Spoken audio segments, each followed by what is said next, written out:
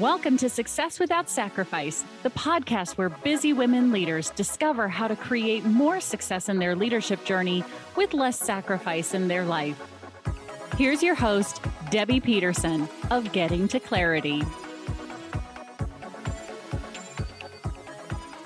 Hey, hello, and welcome back. This is Debbie Peterson, and this is another episode of Success Without Sacrifice. And today we are talking about leadership in an age of uncertainty. Isn't that an appropriate topic? And I'm talking about the advantage that women have in this environment, women in business have in this environment, and how you can leverage how you lead as a woman in an environment like this. You know, uncertainty it can be a huge stressor for many people. And maybe that's what you're experiencing right now.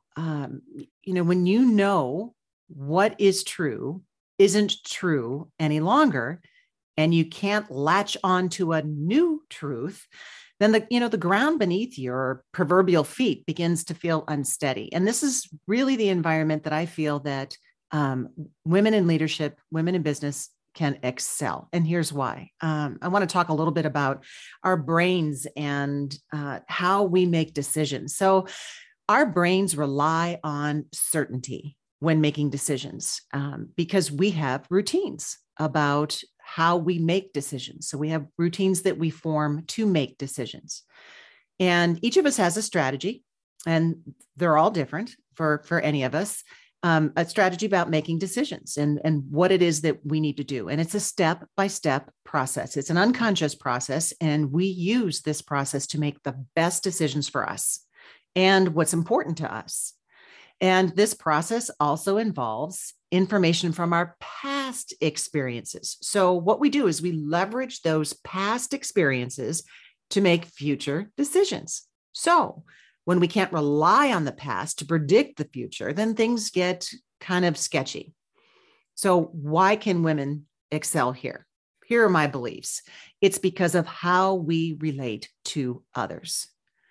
So Martha Mayhood Mertz, who is a friend of mine, she is the author of Athena, 8 Principles to Enlightened Leadership. It's a great book. And if you haven't read it, I encourage you to go and get it.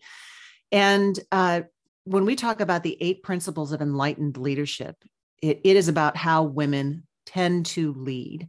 And they tend to do it with others and by building relationships. Women collaborate and they bring other people into the process. It's just pretty much how we're hardwired. So how can you leverage this when things are uncertain?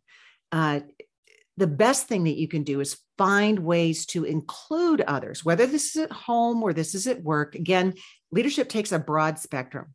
Whether you are in the C-suite or on a board, or whether you are just the glue that holds your family together, that all is leadership. And as women, we walk in both camps. So personally and professionally, we lead. So how can you leverage this when things are uncertain? Well, it's finding a way to include others, whether that's at home or at work, and it's allowing the people around you to share, bringing them into the uncertainty and allowing them to share their thoughts, their wisdom, and their worries.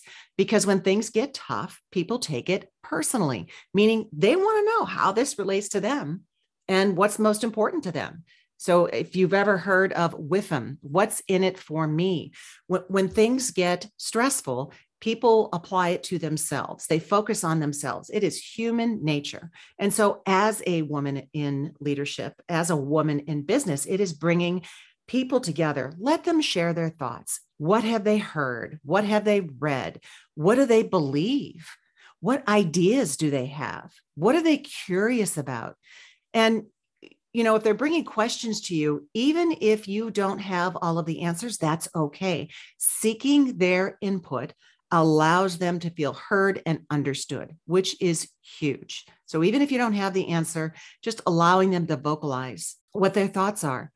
Let them share their wisdom. That's number 2. Let them share their wisdom. Have they tried something in the past that's worked for them to reduce maybe anxiety in situations of uncertainty? Is there something that they have done or they have tried and their experiences of what it is that they've done are applicable to what's going on now. So how does what they know contribute to the group? So that's another way. The third way is let them share their worries. People need to unburden themselves. It gets really heavy when we are carrying around everything all by ourselves. So if it's on their mind, allowing them to share it, that releases or reduces the burden that they carry. And especially if you're in a place where you can be vulnerable too, and that they know that it isn't just their worry, that they're not the only one, that you've been in a situation like this, or maybe, you've got some questions, hello, global pandemic, and some uncertainty about what is out in front. And just sharing that you don't have all the answers either can be very reassuring. You have an opportunity to better understand the people that you work with, to understand the emotions that they may be carrying that you didn't even know, things that are weighing them down or sidetracking them. But here's the caveat. Just because they share their worries doesn't mean that you need to pick them up. That is not your job. You can show empathy without being responsible for it. And I know that this was something that was a big learning for me in corporate. I wanted everyone and everything to be okay. And usually it was at the expense of me. And a wonderful gentleman gave me a tool to help me deal with this.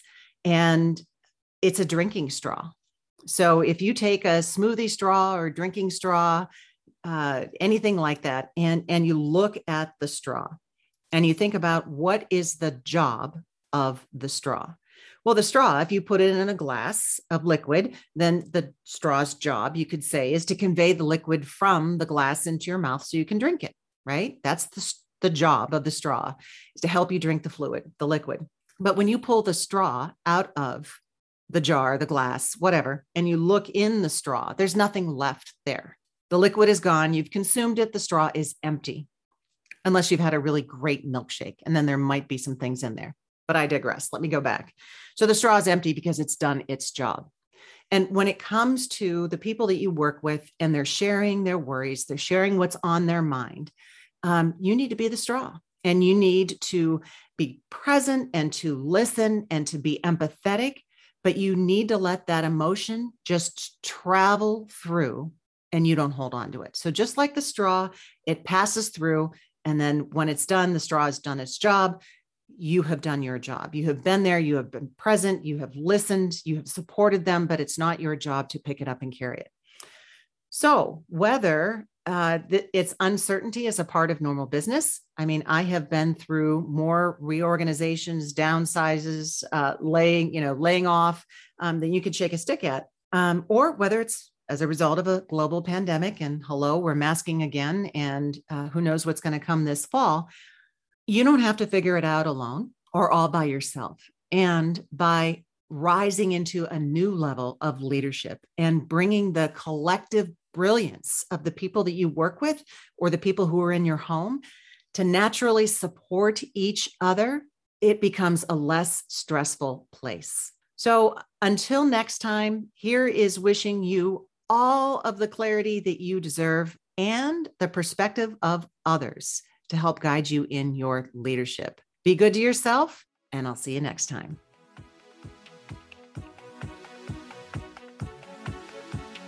Thank you for listening to Success Without Sacrifice with Debbie Peterson of Getting to Clarity. If you enjoyed this show, please rate and recommend it on iTunes or wherever you enjoy your podcasts. To learn more about how you can create more success with less sacrifice in your leadership and life, visit successwithoutsacrificepodcast.com.